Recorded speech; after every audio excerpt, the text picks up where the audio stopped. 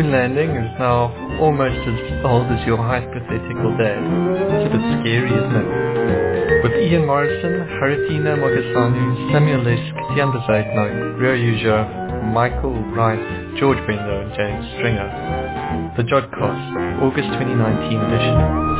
Hello and welcome to the Jodcast. I'm Tian Bezuidenhout and joining me in the studio are Rio Yuja and Michael Wright. In the show this time, James Stringer interviews Jonathan Pober, and Ian Morison, Haritina, Mogosanu and Samuel Leske take a look at what's happening in the August night sky. But first, before all of that, here's George Bendo with the month's news.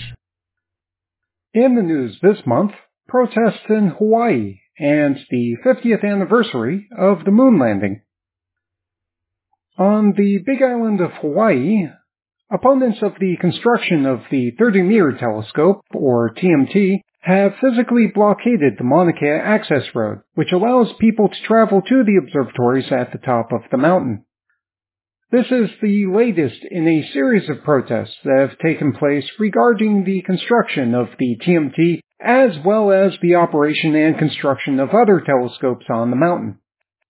To review, Mauna Kea is currently considered to be the best astronomical observing site in the Northern Hemisphere.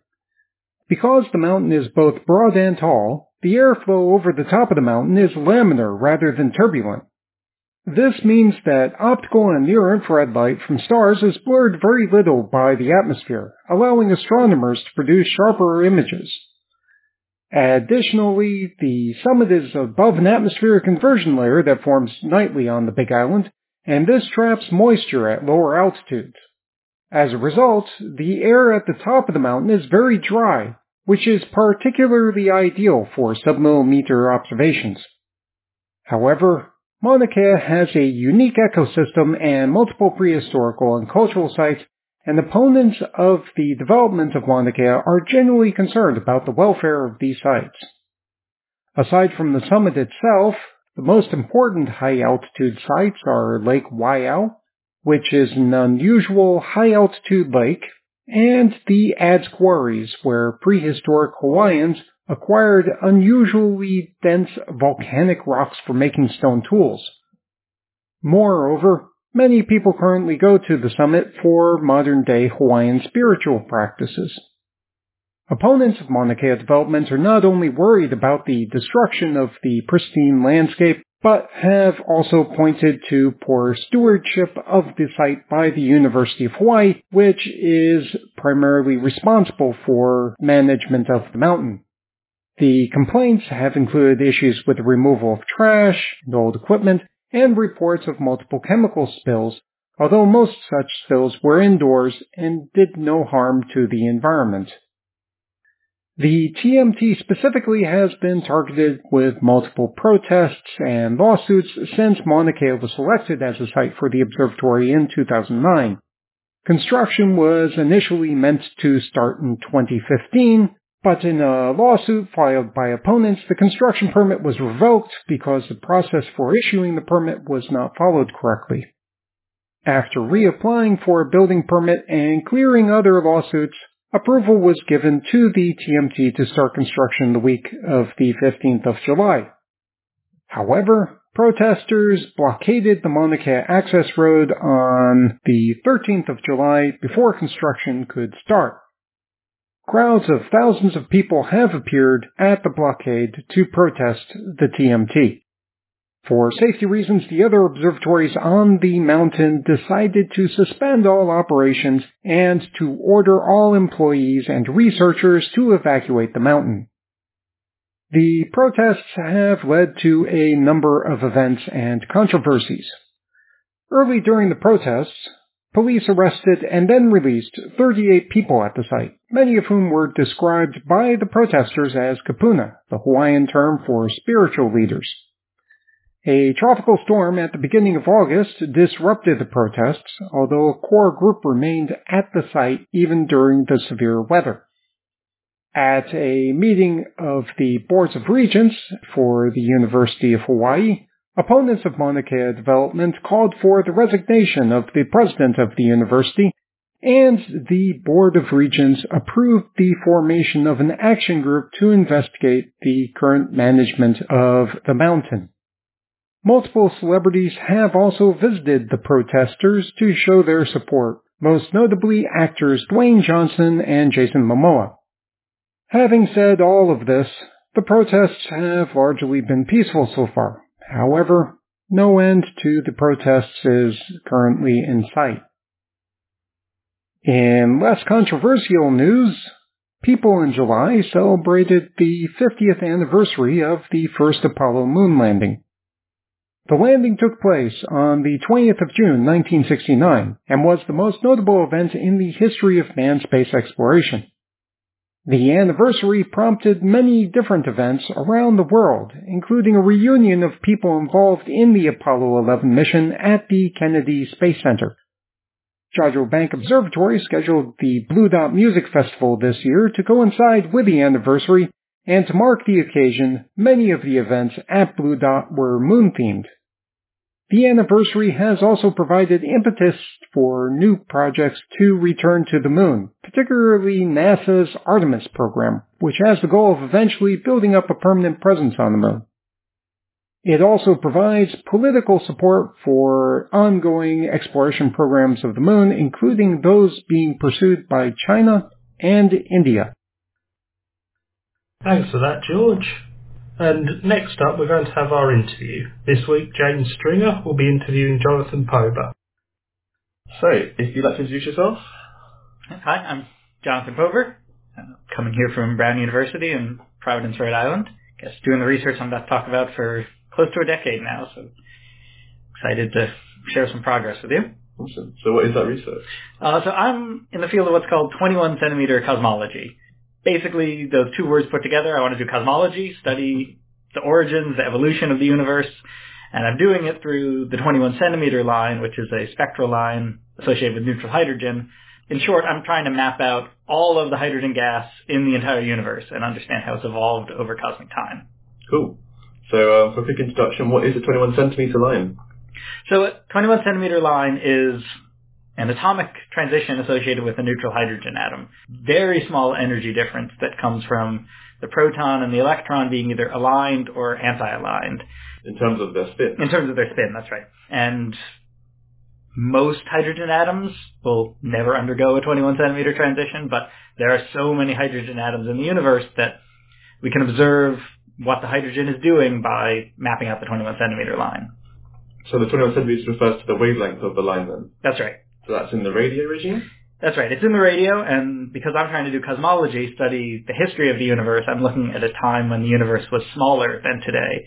And so the expansion between when a hydrogen atom early in the universe emitted a 21 centimeter line, and when we observe it now, the expansion of the universe has stretched that line, typically for the regimes that I'm interested in, by something like a factor of 10. So we're down at 2 meter wavelength, which is, in terms of frequency, very close to FM radio, digital TV, airplane transmission, so we're dab smack in the middle of where humans love to broadcast. So there's lots and lots of foreground interference you need to sort out and work through. That's right. Yeah, human-generated emission is a major problem for us. So the two experiments I work on are in the Karoo Desert in South Africa and Western Australia at the Murchison site. So these are both future sites for the SKA. Sure. Yeah, we're not quite as lucky here in Cheshire with the Lovell Telescope. It's really close to Manchester. Yeah. So what telescopes do you work with then? So the two experiments that are currently operational, there's the MWA, the Murchison Wide Field Array that's in Western Australia, and the Hydrogen Epoch of Reionization Array, or HERA, and that's under construction right now in South Africa. Decent acronyms. Yeah, we've had worse. So how can this redshift tell us about the universe's cosmology then?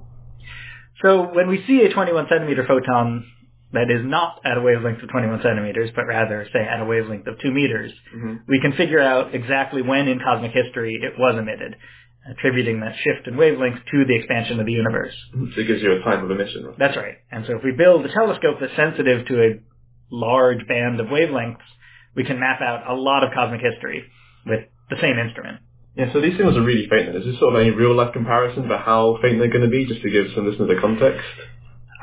So a calculation I often do is a typical radio source, so the thing that most radio astronomers are studying with radio telescopes is something like a cell phone on the moon. That's about right, yeah. And that's about 5 orders of magnitude stronger than the signal I'm looking for.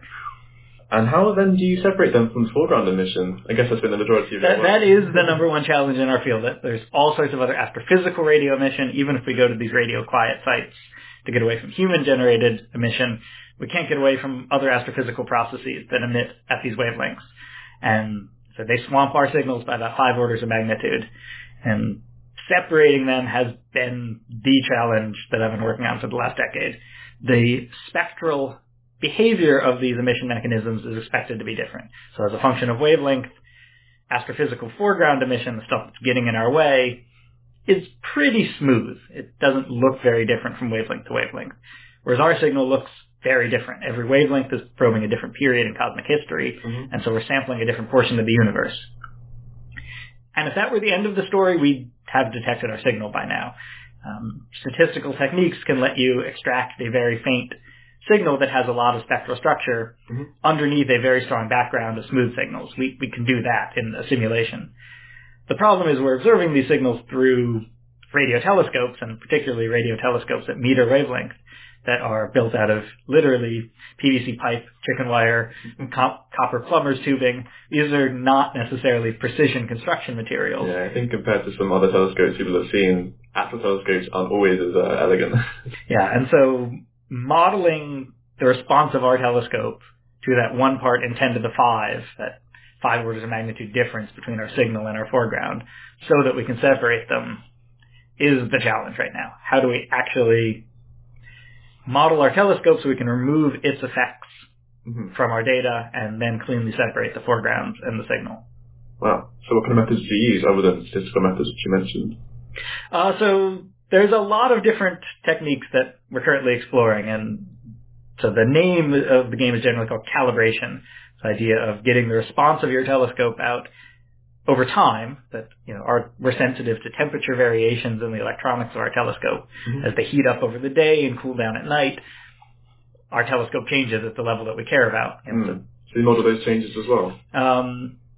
We would love to be able to model those changes. Basically, we have our data, and we have to use our data to both constrain the sky that is not known and constrain the response of the telescope at a level that is not known. Separating the two things is the challenging part. And so, getting a model of your telescope that doesn't accidentally model some of your data out or move signals from your data that are actually astrophysical is really a lot of the work that we're doing right now, trying to explore how to do that and come up with new techniques for calibration and new ways to ensure the problems that we're very worried about don't affect us. What kind of new ways have you discovered? So typically the way a radio telescope is calibrated is you point it at a well-studied radio source and you say, I know what this source looks like, I'm getting this data, therefore I sort of have a mapping function from the true properties of the source to your data. Our telescopes that are basically antennas on the ground. They don't point anywhere, and they're sensitive to a huge area of the sky at once. So instead of being able to isolate one radio source that we know well, we have hundreds of thousands of sources all at one time that we don't know that well. And so building a better sky model, but also having techniques that protect you against particular kinds of errors, the kind of errors that would prevent us extracting the signal, hasn't been a real question of interest for radio astronomy because they don't have these problems, whereas these wide field of view telescopes do, and so we've had to develop a lot of techniques from scratch. That's really cool. So this is comparable to sort of working from the background in the CMB as well. So obviously you've got a really faint microwave signal there too, and you've got lots of galaxies in the Milky Way that emits it as well. So you have the same kind of problems as that then? Yeah, I think in terms of that 5 orders of magnitude challenge, that's very comparable to what people currently working on CMB polarization experiments looking for the B mode or gravitational wave background signal. We're sort of at the same regime as those experiments are. And we don't have a quiet spot on the sky. We can't just point away from the Milky Way galaxy and see our signals. Even at the quietest parts of the sky, we're still 5 orders of magnitude below the foreground. Right. So changing subject slightly, what kind of sources, well not sources, but what part of the universe are you particularly focusing on? So the first generation of these experiments are targeting what's known as the epoch of reionization, which is a period shortly after the first stars and galaxies formed in the universe, and actually when galaxies started mattering on a cosmic scale. And so we're looking for the light that came out of the first galaxies and fed back into the universe and energized and ionized all the hydrogen gas in the universe. So it's really a question of when did structure, galaxies, become important in cosmic history? And what were those first galaxies like? How were they different from modern galaxies? And how can we sort of bridge the gap between the CMB at the very beginning of the universe and all the galaxies we see now? It was kind of the middle period. Yeah. So we know about the CMB, and then there was the Dark Ages, and then we know about reionization because we can observe it from this, and we try and work out what happened in between, right? That's right. Sort of not just the tail end of reionization, but what started it. What happened even before then is often given the umbrella name of cosmic dawn, the first light in the universe. Sure. So some of our listeners might not know that much about early cosmology. So there was the Big Bang, there was inflation, and then there was recombination, right? So you want to give a quick overview of what that was? Sure, yeah. I mean, in kind of the standard model of cosmology, the universe after the Big Bang was very, very hot and very, very dense. And that fact that it was very, very hot meant that all the hydrogen gas was ionized. Instead of having hydrogen atoms with a proton and an electron, you had a proton, and off somewhere else was the electron. It was just basically protons. And so that ionized gas eventually recombines, we say, as the universe cools and forms the CMB, and we're left with neutral hydrogen everywhere in the universe. And nothing really happens to that neutral hydrogen until eventually kind of the first stars start forming. They create a radiation background that reionizes that hydrogen gas. And that's the period that we're trying to study. But as I said, we haven't done this science yet. I've been trying to do this for 10 years. We've never detected the 21 centimeter signal. We've kind of built a generation of experiments that the goal of which was to teach us how to build the next generation of experiments. And now is when that next generation is coming online. That we learned a tremendous amount over the last 10 years. I don't want to convey this as a fruitless effort that, we've just been stymied and not gotten anywhere. We've hopefully taught ourselves how to do this work. And it's now is the time when all those lessons are going into effect. All these new facilities, an upgraded MWA and HERA that I mentioned, are coming online and starting to pour out data.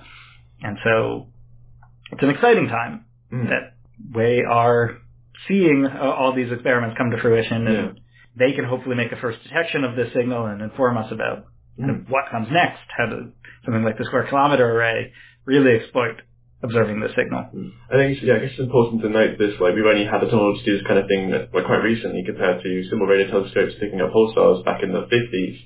That's a much older field of observational astronomy compared to this, I guess. Yeah, and these low frequencies, it's interesting. This is kind of where radio astronomy began, at meter wavelengths.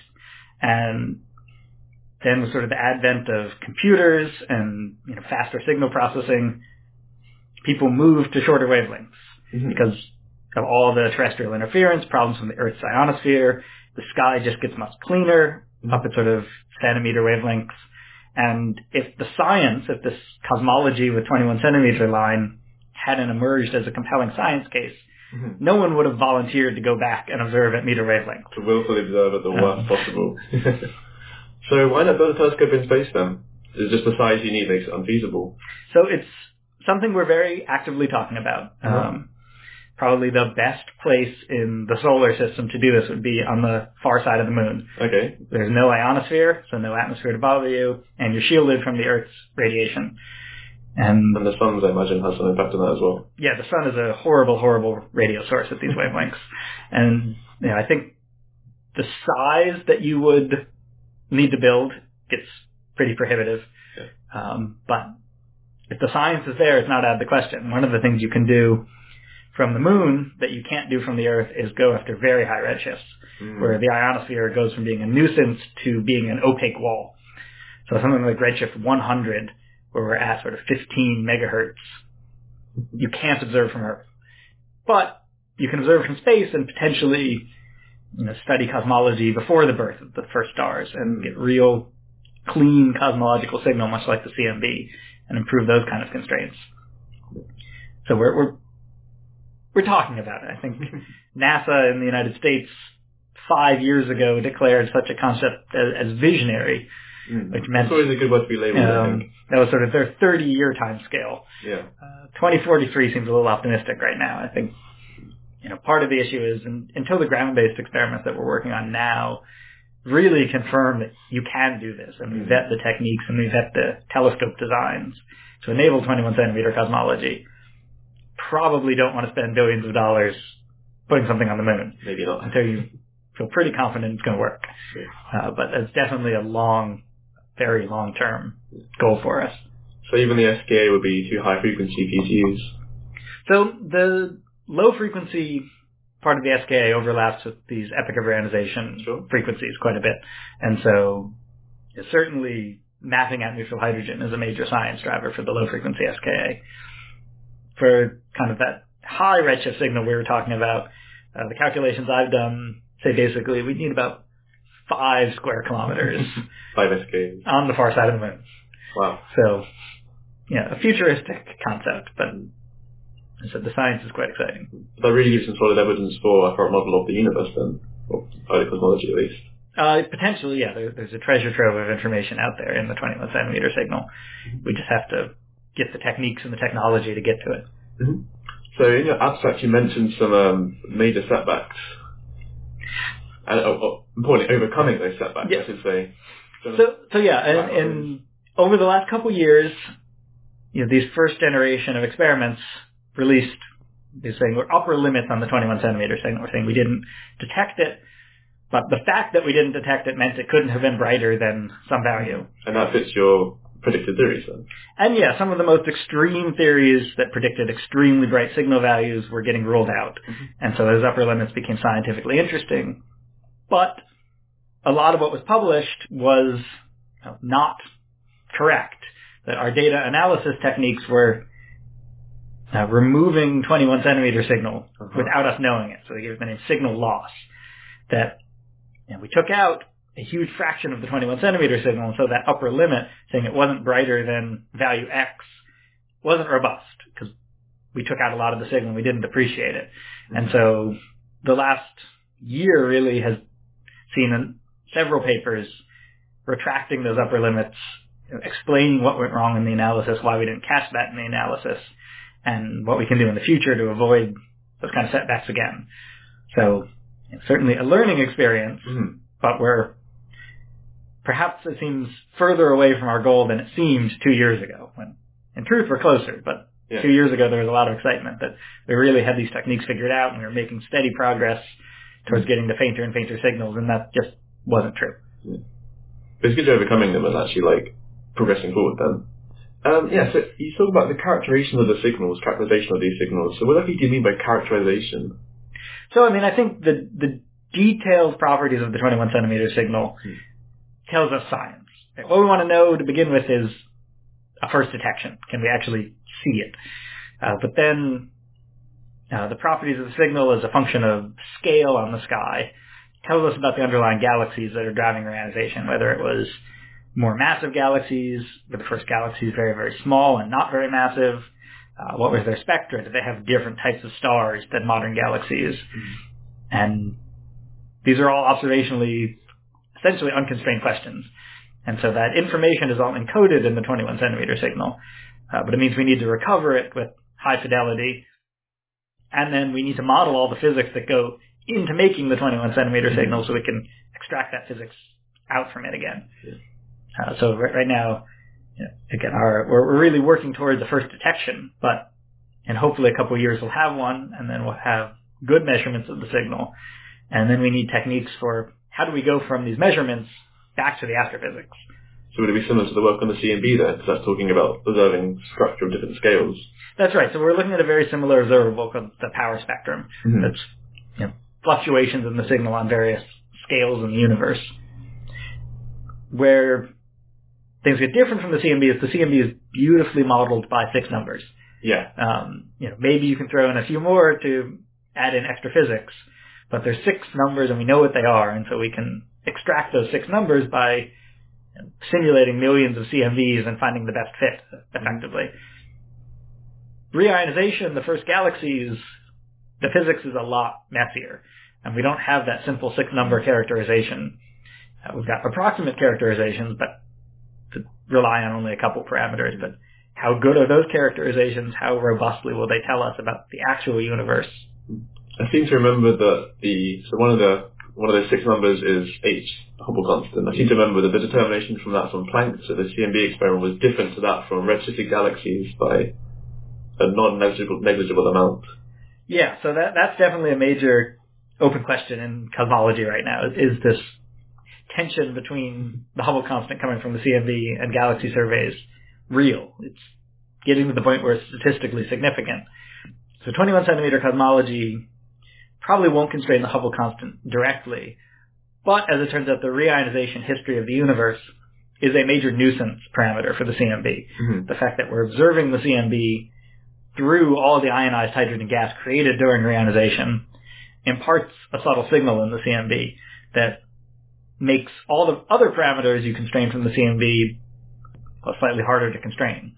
And so there's been some interesting ideas proposed that if 21 centimeter cosmology can give you that reionization history, it can help these fundamental cosmology studies in removing that unknown from the CMB analysis and helping them only have to constrain 5 numbers instead of 6. Mm-hmm. That's really cool. Is there anything I haven't asked about that you're covering in your talk that you want to talk about? Excellent question. I'm trying to remember everything that's in my talk. There's certainly a lot of up-and-coming results that I want to highlight in my talk. And particularly the MWA is close to having some new results. So everything I'll be showing in the talk is preliminary, so I don't want to advertise too strongly. But close to having some really interesting results, reanalyzing some of its old data sets with new improved analysis techniques, mm-hmm. and showing how far we've come in the analysis and learning how to do this science. And so there's definitely a note of optimism in the light of these retractions that progress is still being made and we are still moving forward. But so you're optimistic then about the future? I guess I have to be. I've been doing this for 10 years. I hope to be doing it for a while longer, and so I think we'll definitely get there somewhere. But I'm also an eternal pessimist at heart, so have to take everything I say with a grain of salt. I think a lot of us in astronomy are. I guess one thing I should make sure I acknowledge, and I definitely do in the talk, is that these are large teams of people. The Murchison-Wide Array collaboration is probably over 200 people now. The Haritina is something like 80 people, and so there's a lot of efforts on a lot of different fronts going into these experiments. We're kind of past the age of a few radio astronomers setting up antennas in the desert and seeing what we can see. That was 10 years ago, and that was a lot of fun. But these really are becoming full-fledged collaborations. So I want to make sure I acknowledge the efforts of all the people who've gone into the experiments, as well as all the local people who've contributed to helping build the experiments in South Africa, the traditional owners of the site in Western Australia, a lot of cooks in the kitchen here. Okay, that's probably a good point to wrap it up then, I guess. Okay, all right, great. Thanks for that, James Stringer. Now we come to the part of the show where we fit in those other bits we can't fit in anywhere else, the odds and ends. So I'll start us off. This is a story that came out at the end of last month about a particularly bright or energetic photon that was discovered by the Tibet air shower gamma experiment. They put out the paper on the 29th of July declaring the detection of the most energetic photon of light ever detected from an astrophysical source. Photons coming from the Crab Nebula were measured at upward of 100 tera-electron volt, easily surpassing the previous record of 75 tera-electron volt. Now, to explain the significance of this requires some background. First, the source, the Crab Nebula. A nebula is a vast cloud of interstellar material, and the Crab is a particular kind of nebula called a supernova remnant, meaning that it is left over from the explosive death of a massive star. The Crab is one of the most famous supernova remnants because it's very close to us, being located in the Perseus arm of the Milky Way galaxy, only about 2 kiloparsecs away, or about 6,500 light years. It's also very young, In fact, records show that Chinese astronomers observed the supernova as it was happening back in 1054 AD, and Japanese and Middle Eastern astronomers wrote about the crab in the 13th century. So being so close and so young, it's quite bright in the sky, magnitude around 8.4, making it visible in the Taurus constellation with binoculars on a good day. The nebula itself glows brightly from radio waves to gamma rays, but in addition, at its center is the crab pulsar, a dead star 20 kilometers across and weighing 90% as much as our Sun. It rotates very rapidly, once every 33 milliseconds, and emits beams of light from its magnetic poles so that it appears to blink or pulse at the same rate. Now, if you want to observe the most energetic photons coming from the crab, gamma rays, the problem you have to overcome is that almost all of them will be blocked out by our atmosphere. One option is to put your telescope in space above the atmosphere. So that's what NASA did with the Fermi Gamma Ray Space Telescope, which sits at low Earth orbit and can detect gamma rays up to about 300 gigaelectron volt. If you're not familiar with that unit, it's sufficient to know that while radio and optical astronomers tend to talk about the observation in terms of wavelength or frequency, so you'll hear terms like submillimeter or 1.4 gigahertz, people working in X-rays or higher tend to think in terms of the energy of individual photons. Is that because are they then doing detections which measure individual photons? Yeah, exactly. So in terms of pure photon count, you can distinguish individual photons. So it makes sense to think of them. Whereas with the radio telescope, I suppose you're just getting a massive dish and you get the combined effect of quite a lot of things. Yeah, exactly. I mean, it's also a result of history, because radio astronomy, as we all know, came first after optical astronomy, and they conceived of light as being waves, and they thought of wavelengths and frequencies. Gamma rays and X-ray astronomy came after, usually as a result of measuring very energetic particles, individual particles, which would be measured in terms of their energy as opposed to their frequency or wavelength.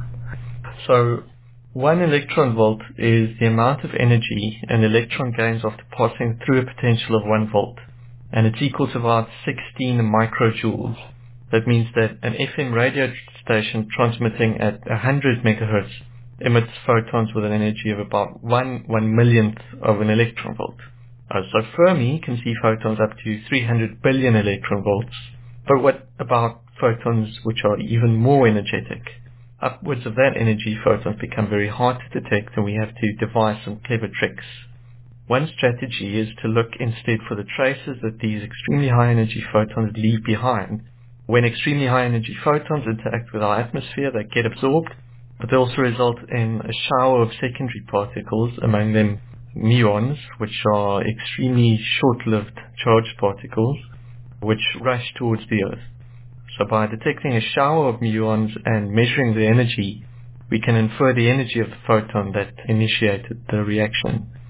So the Tibet air shower gamma experiment consists of 64 tanks of water situated at Yanbajing, Tibet, which is 4,300 meters above the sea level, and each tank is about 7 meters by 7 meters in area, and it's buried 2.4 meters underground, with a photomultiplier tube on the ceiling. So if muons from air showers hit the water, they release so-called Cherenkov radiation, which the photomultiplier tube can pick up. So by timing very precisely the times at which the muons hit the different tanks, you can kind of reconstruct the directions that the muons were coming from, and you can localize the origin of the primary photon.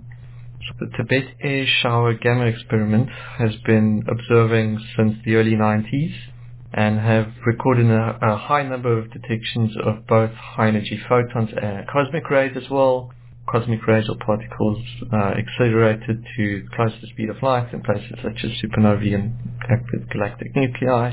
And until now, the most energetic photon that they'd detected was around a dozen teraelectron volts, which is 1 trillion electron volts in energy, which is about the same energy as the CERN particle accelerator reaches.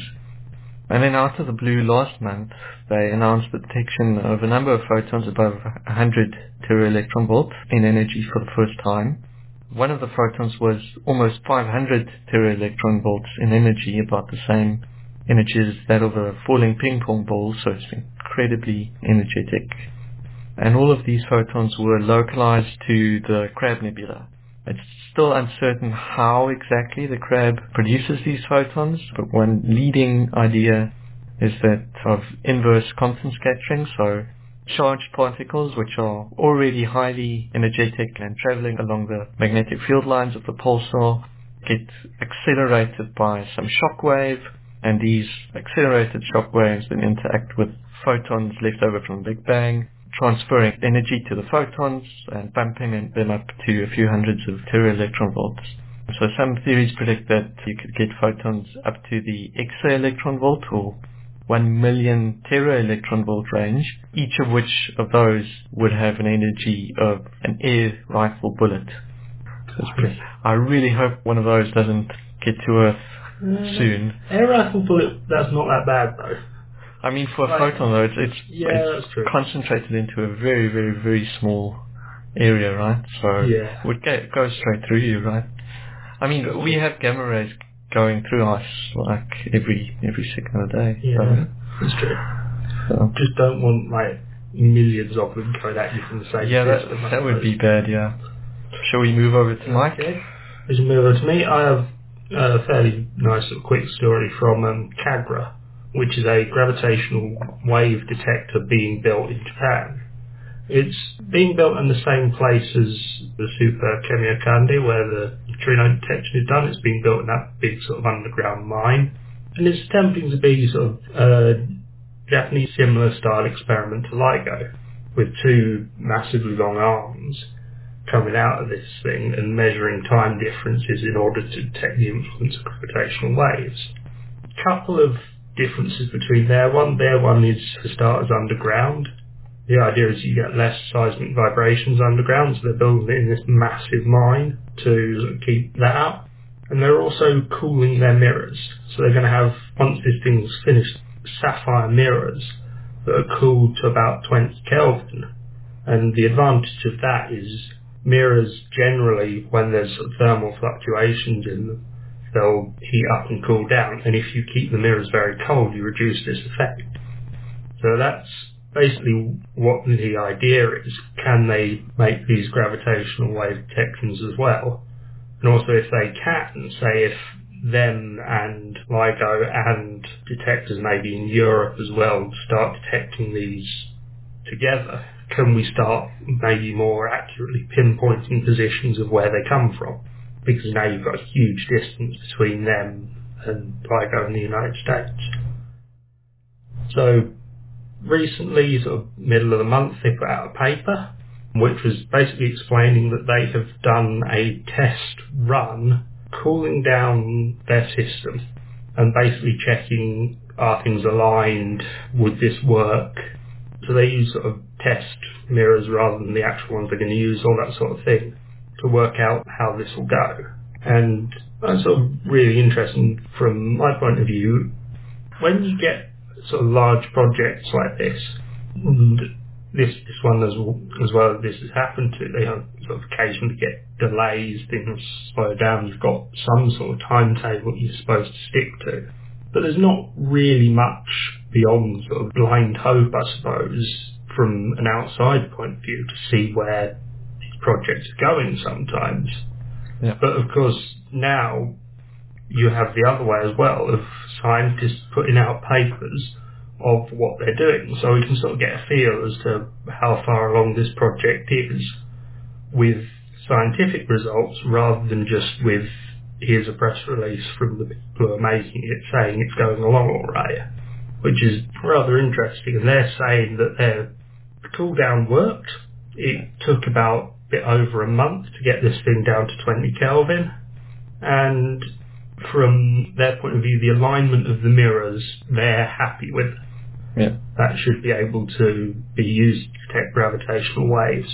Do you know a timeline of when they're hoping to start observations? Not really. Not as a clear timeline.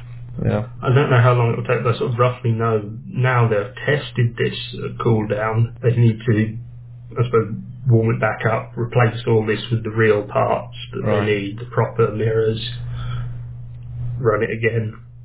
And actually a lot of their delay was because I think part of the mine got flooded. So that was one of the delays before. So I think while I could sort of say, it might be ready in, say, a year or so, there's a lot of things completely beyond the experimenter's control that can just really kick these things down the line. That's interesting.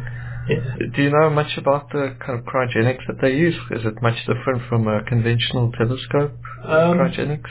Not too... Just like refrigeration? Not too massively. They use... The type of cooler they use is called a pulse tube cooler, which is fairly commonly used in astronomy. But I think the thing that sort of separates this one from a lot of the ordinary work on telescopes is because they're trying to keep vibrations to a level of mirrors themselves aren't having that expanding and cooling effect. Right. They're very concerned about vibration control of these things. Sure. So there's a lot more of that than you might see on, say, an ordinary telescope. They've got the coolers themselves are fairly far away with a big long link to keep the heat from the cold end of the cooler connected. They've got a seismic stopper for vibrations from elsewhere, and on that hangs a long sort of chain of different systems and balances and that sort of thing to keep this thing stable. That's interesting. So to what extent would they be able to control for like general rumblings in the earth, or not even earthquakes, just... Earthquakes would really mess them up. I can't remember the exact figures from rumblings, but to give you the idea of the scale, if we're talking they were attempting to sort of control, if you like, the expansion of the materials, which is on a very molecular level. They've got to reduce the vibrations from the cryostat so much that doesn't dwarf any benefit they get. Yeah. So that should sort of give you an idea of the tiny distances we're talking. Very, very fine. I suppose the other thing, compared to a lot of us telescopes in astronomy, this is quite a large system. So you're cooling a mirror of 22 centimetres across and nearly as deep. It's not, and that of course is in this big sort of chain of things hanging off things and wires coming out of it. Yeah. So it's a fairly chunky space they're cooling down in each of these mirrors. Do you know the length of the arms? 3 kilometres. How does that compare to LIGO? LIGO, I know it's either 3 or 4. Yeah, so LIGO is 4 kilometres, so it's slightly shorter than LIGO. But still sort of a very long distance, long enough to detect these gravitational waves. So how does it work with the length of the arms? Do different lengths probe kind of different frequencies of gravitational waves, or are they different sensitivities? Or? It's more basically a gravitational wave detection. You're detecting a difference between two beams of light that are going far away, bouncing off, coming back.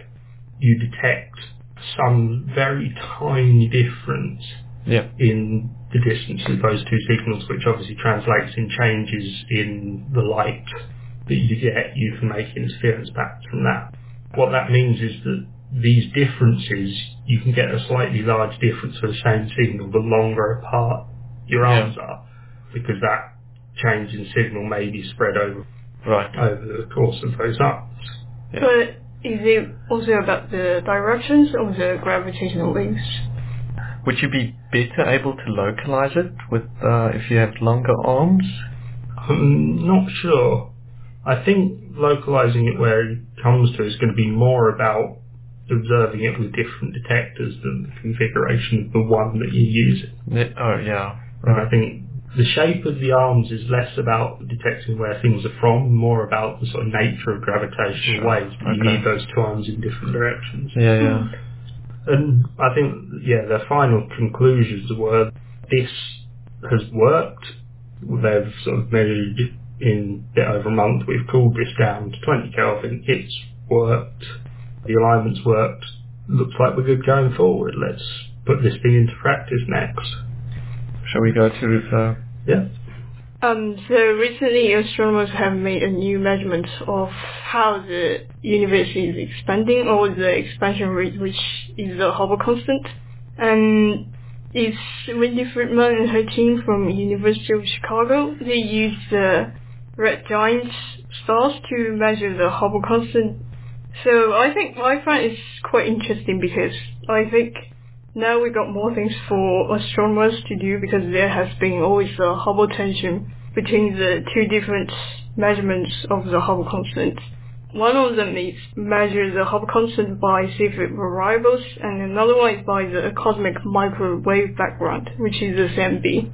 And the value of interferometer and her teammate is in between those two parameters that people have got before. So basically, I think they have a new problem now. Yeah, now they have 3 values instead of 2, right? Yeah. A triple pinch. Yeah. So I think either they need to find a new model about the CMB, or they just need to consider is it because of the way of they measure the Cepheid variables. Yeah. So how exactly did they use the red giants to measure Hubble constant? I think they did this by comparing the distance values to the apparent recessional velocity of the target galaxies. So is there any sort of idea which one is sort of more likely maybe to be flawed? I think that's the problem actually, because people really don't have no idea which one is which. And because for Cepheid variables, it's like measure the Hubble constant in a smaller scale. But for CMB, it's like in a larger scale. So they really don't have any idea about this. But I think interesting is maybe they will find a new model about the physics. So it's been a while since I had a cosmology class. The way that they measure the Hubble constant from the CMB, is that from the how fine it is or something like that? I think it's mostly about the energy density. The energy density, right. Of the things they are measuring, but I don't remember all the details. Yeah. It's interesting because it seems like directly measuring the speeds of the stars would give you a better understanding of the Hubble constant, right? Yeah, but if you look at the whole observable universe, that would make things more complicated. Yeah. Yeah, so I guess the CMB is probing like larger scales, big evolution of the universe, whereas the stars may be more local, more small scale. Yeah, that's true. And CMB is also like you are looking at the new universe in a very early time. Yeah. Is it possible the Hubble constant has changed over time? I'm pretty sure the Hubble constant changing over time is like one of the sort of fairly sort of well-regarded ideas in astronomy that because it depends on the rate of expansion of like the universe, it sort of should change as the universe changes composition from sort of dominated by matter, dominated by radiation, dominated by dark matter. But I think because they are measuring the Hubble constant of the time of today, so that should probably not change then.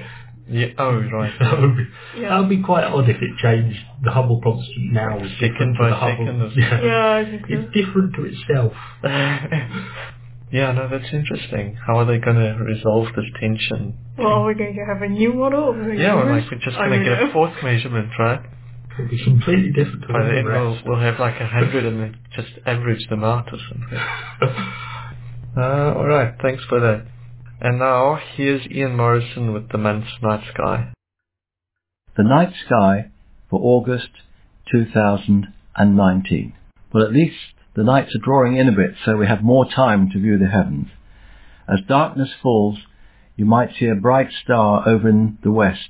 It's Arcturus, the brightest star in the constellation of Bootes. Moving over to the south, we have one of the most beautiful regions in the sky, with the constellations of Cygnus with its bright star Deneb, Lyra with its bright star Vega, and Aquila with its bright star Altair. Those 3 stars make up what is called the summer triangle. If with binoculars you work your way up on a dark night from Altair towards Vega about a third of the way, you cross a dark region of the Milky Way called the Cygnus Rift, and there you might see a nice little asterism called Brocchi's Cluster, less properly the Coat Hanger. Down to the left of the line between Altair and Deneb is a sweet little constellation called Delphinus the Dolphin. Rising in the southeast now is the constellation of Pegasus, the upside-down winged horse. If you start at the top left-hand star, called Alpheratz, of the square of Pegasus, move across one star, round a little bit, up to the next bright star, then 90 degrees right past one star, you may then come at the same distance to a fuzzy spot in the sky. It'll need to be near new moon, so it's dark. That's the great nebula in Andromeda, the Andromeda Galaxy. Now, another way to find it is if you look up towards the North Pole, Polaris, you'll find the W-shaped constellation of Cassiopeia. And the V-shape, the lower right part of Cassiopeia, actually that points down towards Andromeda. So that's two ways to find it. So let's now have a look at the planets. Well, Jupiter, shining on the first at magnitude minus 2.41, falling slightly to minus 2.21 during the month, can be seen in the south as darkness falls. Its angular size drops slightly from 42.6 to 39.9 arc seconds as the month progresses. In the southern part of Ophiuchus, Jupiter ends its retrograde motion, that's moving westwards across the sky, on the 11th of August. So will then begin to move away from Antares in Scorpius, initially lying some 7 degrees up and to its left. A highlight in the Jodrell Bank Night Sky page, just search Night Sky Jodrell, gives the times when the great red spot faces the Earth and so perhaps easiest to spot.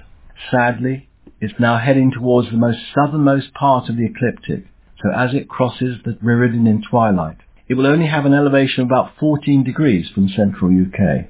Happily, its elevation will only have dropped by a degree an hour later in full darkness. Because of its elevation, atmospheric dispersion will thus take its toll, and what is called an atmospheric dispersion corrector, just over £100 or so, would greatly help to improve the views of this wonderful giant planet. Now Saturn crosses the meridian, so highest in the sky, at around 11 p.m. BST as August begins. Its disk is then 18.2 arc seconds across, and the rings, which are still nicely tilted from the line of sight, span some 42.5 arc seconds across. By month's end, it will best be seen at around 9:30 p.m. when lying due south. During the month, its brightness falls from magnitude plus 0.16 to plus 0.33, as the angular size falls to 17.6 arc seconds. Sadly, now in Sagittarius and lying on the southern side of the Milky Way, it's at the lowest point of the ecliptic and will only reach an elevation of around 14 degrees. Now this is a very good month for observing Mercury in the pre-dawn sky if you've never seen it. It's currently heading west of the Sun, following its inferior conjunction last month, and during the first couple of weeks of August rises higher in the sky in the pre-dawn twilight. By the 4th of August, shining at magnitude plus 1.2, it will have an elevation of about 5 degrees above the east-northeastern horizon, some 40 minutes before dawn. The way to find it is to look for first Castor and Pollux in Gemini and then drop around 10 degrees below them. Now you might well need binoculars to reduce the sun's background glare, but please do not use them after the sun has risen. Now Mercury gradually rises higher in the sky and brightens too, so by the 13th of the month it reaches an elevation of about 8 degrees, some 40 minutes before dawn, at about 5 o'clock AM BST, and its brightness has increased to minus 0.36. From around the 10th to the 16th of August, a telescope might be able to show its 7 arc second disk, exhibiting a phase of about 52%. As Mercury falls back towards the horizon in the next week or so, its brightness increases, in fact to minus 1.0, and will show a gibbous phase of about 77%.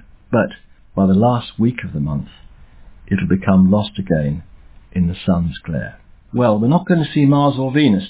Mars, for 4 months, Mars, which passes behind the sun, that's called superior conjunction, on September the 2nd, lies too close to the sun to be visible. We will have to wait until November to spot it in the pre-dawn sky at the start of its next apparition. Venus likewise. It passes through superior conjunction, again, on the far side of the sun on the 14th of August, so will not become visible again in the evening twilight until late autumn. Well, finally, what about the highlights?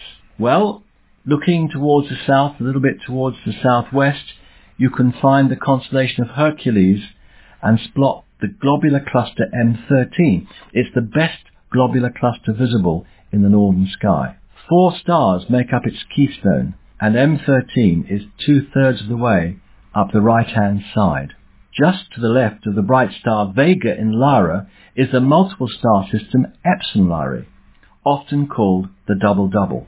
With binoculars, a binary star is seen, but when observed with a telescope under good seeing, each of these 2 stars is revealed to be a double star, hence the name. Between about August the 1st and the 6th after sunset, Jupiter lies quite close to Antares, looking towards the south-southwest. On the 9th of August, Jupiter is quite near the Moon, seen down to the lower left of the Moon, which will be a day after first quarter. As I've mentioned above, between August the 10th and the 16th, Mercury is at its best. Now we do have one of the 2 great meteor showers this year, the Perseids, best seen on the mornings of the 12th and 13th of the month. The meteors are produced by the debris left by the comet Swift-Tuttle. The peak is quite broad, so it's well worth observing on the nights both before the 12th and after the 13th. Most meteors are seen looking about 15 degrees away from the radiant, which lies between Perseus and Cassiopeia. But sadly, this year, the Moon will be just before full, so we will only expect to see the brighter meteors. On the 24th of August, the Moon passes through the Hyades cluster. This is in the hours before dawn, and in fact, it will occult 2 quite bright stars, Delta 1 and Delta 2 Tauri. And on the night sky page, I give a little plot showing the times of ingress and egress of the Moon for these 2 stars. The times are slightly approximate.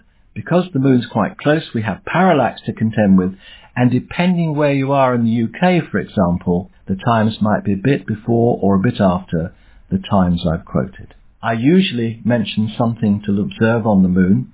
This month, on the 8th and 21st, there are good times because the terminator, and near the terminator things show up best, is what is called the Hyginus Rill and crater. For some time a debate raged as to whether the craters on the Moon were caused by impacts or volcanic activity. We now know, of course, that virtually all were caused by impact. But it's thought that the Hyginus crater that lies in the centre of the Hyginus Rill may very well be volcanic in origin. It's an 11-kilometre wide rimless pit, in contrast to impact craters which have raised rims. And essentially, we believe it's the result of the surface slumping down into an internal void caused partly by one of these lava tubes. Well, quite a number of things to look at.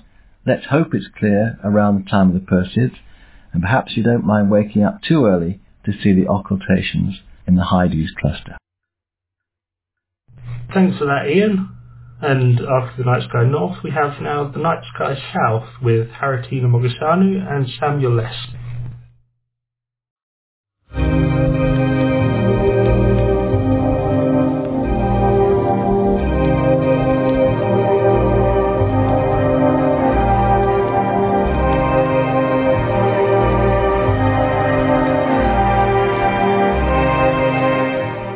Kia ora from New Zealand. Hi everyone. We're here at Space Place at Cat Observatory holding galactic conversations from the heart of Wellington in the southern hemisphere, my favorite place to be, with the music of the amazing Rian Sheehan, our Wellingtonian star composer. I'm Haritina Mogosanu. And I'm Samuel Leske. Space Place is our historical astronomy icon here in New Zealand, and we are located right at the heart of our capital city. And we're so lucky to be among the capital cities in the world from where you can still see the Milky Way.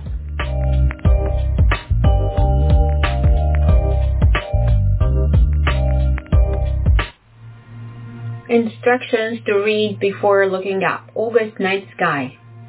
For those of us who don't read the instructions, we just have amazing stuff that we wish to share. And those who do neither instructions nor stories, here's the gossip. Did you know there's a comet in the night sky that you can see with a telescope? A famous meteor shower that unfortunately is not visible from Wellington. Prepare your telescopes. We have 2 amazing planets to observe. If you don't have telescopes, join us at Space Place at Car Observatory, where we have telescope viewing every Tuesday, Friday and Saturday nights, clear skies.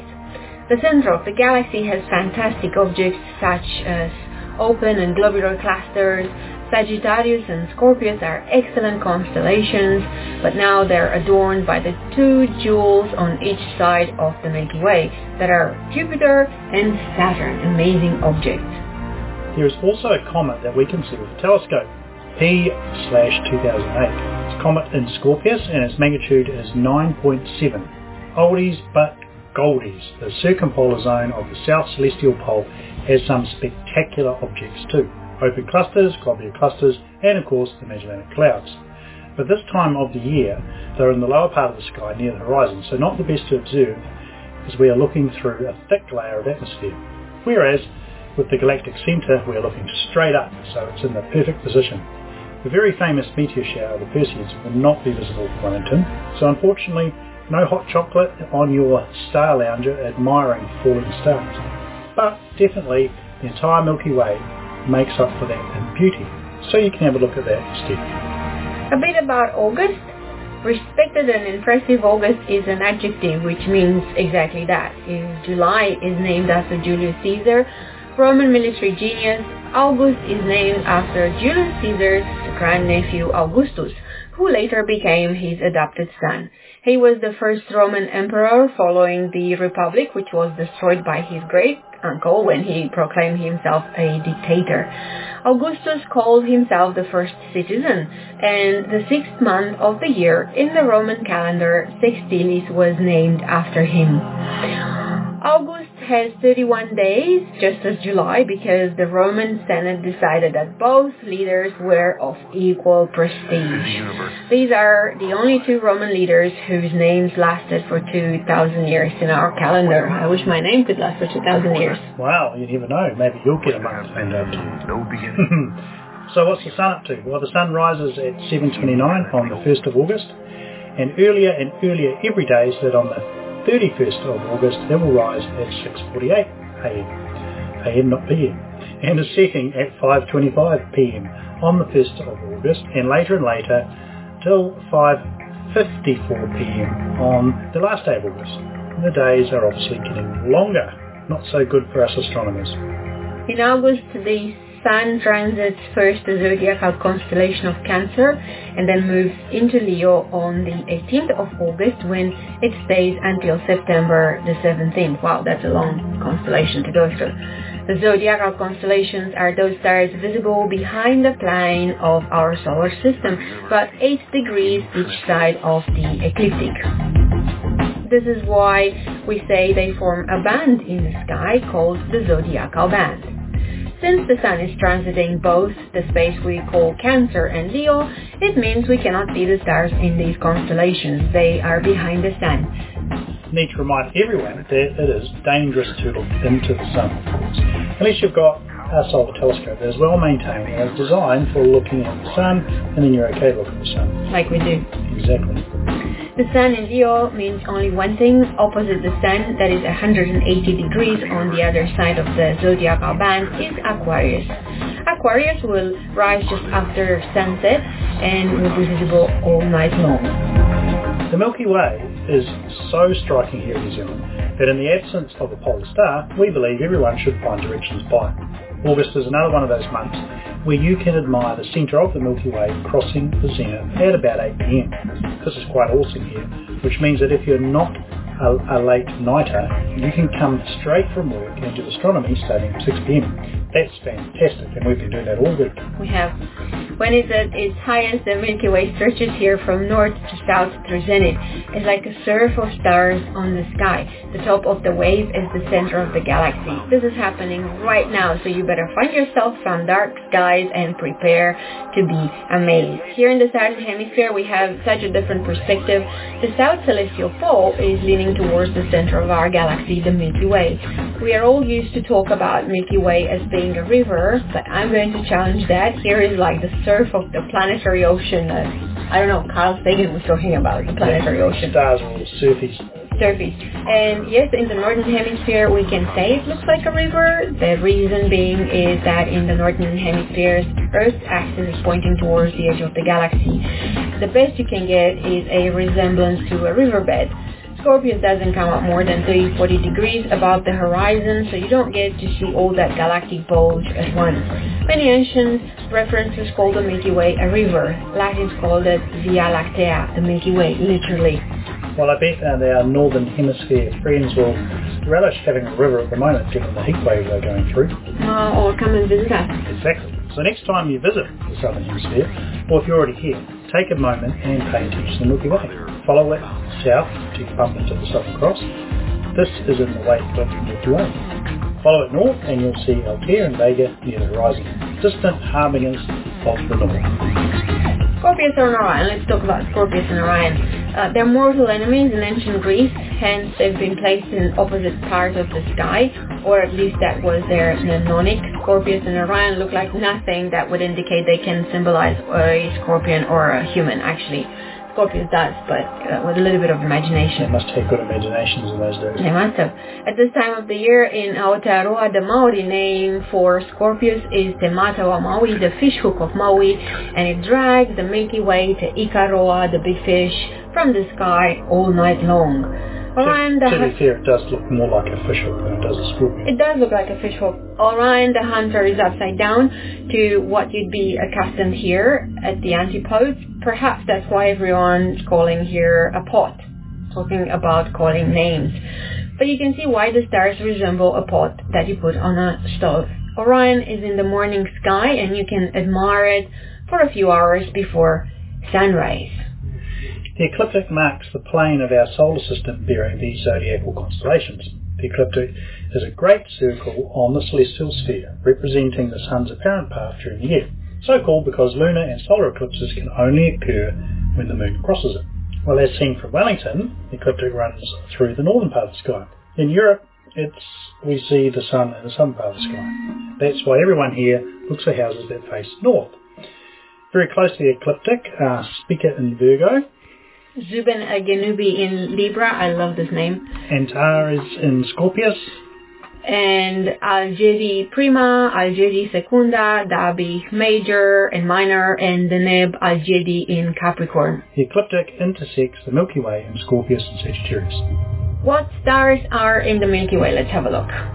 Well, starting from the centre of the galaxy, going north, Shelda, the stinger of Scorpius, Caus Australis, Nunki in Sagittarius, a beautiful cute star, Ioannina in Scutum, and then Altair in Aquila, and the beautiful open cluster Cotinga in Vulpecula and Albireo and Vega. Unfortunately, the last three objects are very close to the horizon, especially in our hilly Wellington, and will be very hard to see. I especially like the Cotinga because I can say Cotinga. And it looks like a coat hanger if you look at it with binoculars.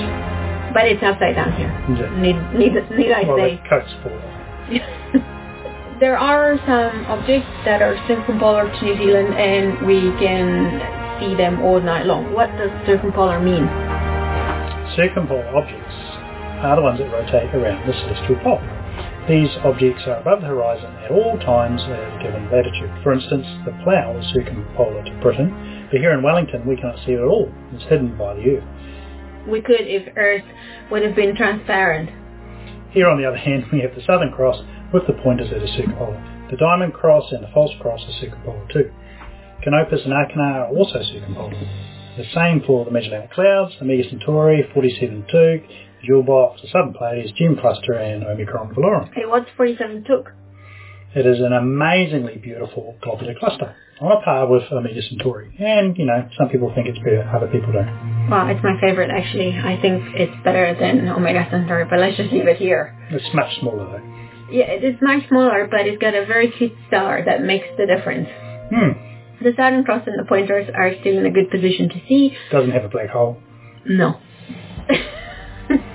Being circumpolar, it means they turn around once every 23 hours and 56 minutes. That's why they're always somewhere else in the sky. Very confusing for someone who's from the Northern Hemisphere like me. But if you look roughly south, that's all you have to do. They'll be there. Around mid-August, after sunset, the first of the pointers, Alpha Centauri, is at meridian. Imagine 12 o'clock on an imaginary clock of the sky. And the Saturn cross will be the hand marking 1 o'clock. By 9 o'clock, the real 9 o'clock, the Saturn cross will be marking 3 o'clock. Confused? By the same hour, Canopus will be due exactly south. At 4 degrees altitude, it will be hard to see unless you have sea in the open horizon ahead of you. Now what's interesting is, if you get up really early in the morning, before the sun gets up, of course the Southern Cross will be pointing directly south, roughly this time of the year. So just keep an eye on it. It's a moving feast.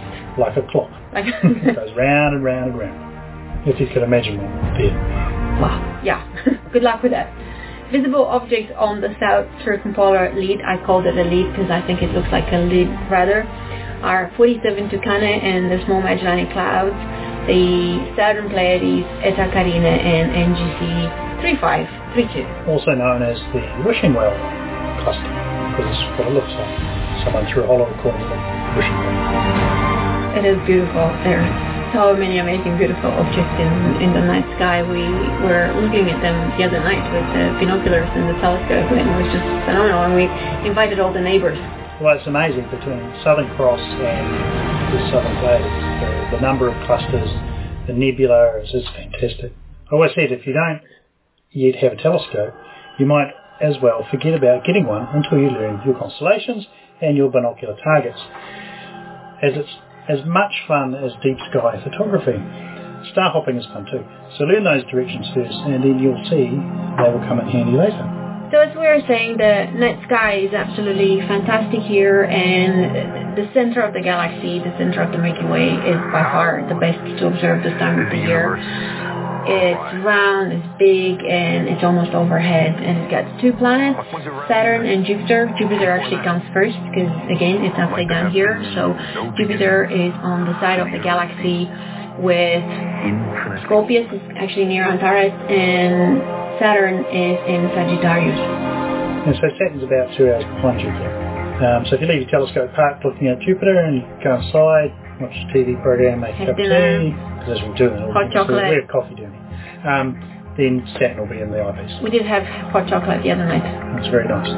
We have a recipe will be on the website. Yes. There is our favorite dark sky patch, dark sky sign. Milky Way Kiwi. Milky Way Kiwi, which is at the center of the galaxy and has the galactic black hole almost on its head like a crown. Like balancing it. Yeah. Balancing it, yeah. It's actually the whole reason we have a black hole is because it sits on the head of the Milky Way Kiwi. And that is fabulous. And again, here in New Zealand, you can go to a very, very dark sky region and you can see, or at least I thought I saw it with the naked eye. It's kind of hard to see unless you know what to look at. The other famous dark patch is the coal sack near the Southern Cross. The coal sack is also known as the flounder, which is the Maori name for it. And indeed, if you find a truly dark sky, you will see the resemblance. This one you can see it easier than the Milky Way Kiwi. Right next to the coal sack is the beautiful cluster, the Jewel Box cluster, also known as NGC 4755, and that is a really beautiful cluster. And actually, if you've never seen Gem cluster, which is on the other side of Eta Carinae, then check that one out because they look kind of similar. I think the Gem one's the best. It's a bit rounder. Yeah. You've got more stars. Whereas, actually, the Jewel Box has a triangulum kind of like shape to it, which is beautiful, and it's got those 3 stars that we call the traffic lights. I think both clusters have their own beauty. Well, I think Gem doesn't get looked at much or spoken about much because of its very bright, elaborate neighbour. Whereas the Jewel Box is just sitting next to a big dark compass sky. And of course, oldest but goldies, or last but not least, Eta Carinae is as amazing as ever, and it's very easy to find, very close to the Saturn Pleiades. All you have to do is go to the right. And of course, right now, when the moon is diminishing on its way to being a new moon, Eta Carinae really, really stands out. Even in central Wellington, with our light pollution, you can still see the lovely shapes of the gas clouds and the shadows. Fantastic.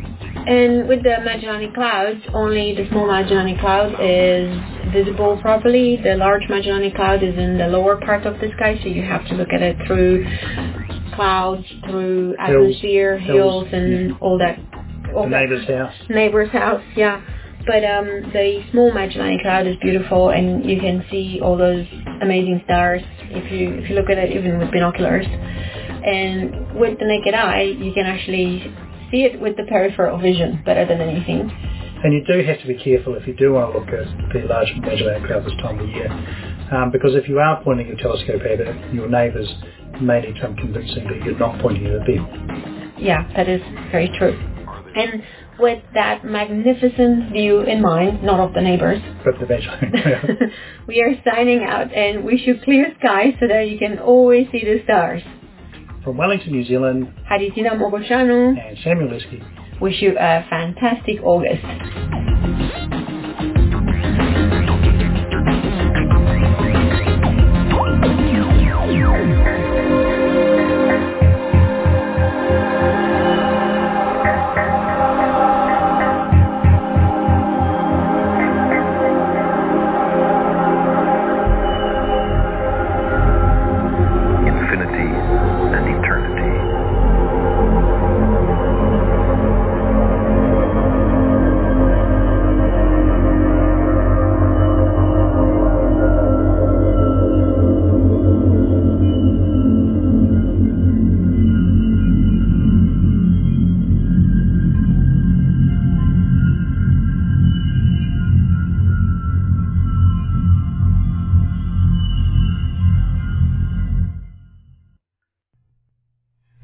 Thanks for that, Haritina and Sam. And if you want to get in touch with us, you can do so via the website at www.jodcast.net. Or Twitter at twitter.com/jodcast. Or go to the Facebook at facebook.com/jodcast. Or YouTube at youtube.com/jodcast. Or Flickr at flickr/groups/jodcast. And don't forget that you can send us posts. The address is on the website. Thanks to Jonathan Pober for that excellent interview. The editors were Lizzie Lee, Naomi Asabre-Frimpong, Tian Bezaidno, George Bendo, and Deepika Venkatu. The producer was Micah Wright. Until next time, Jodam!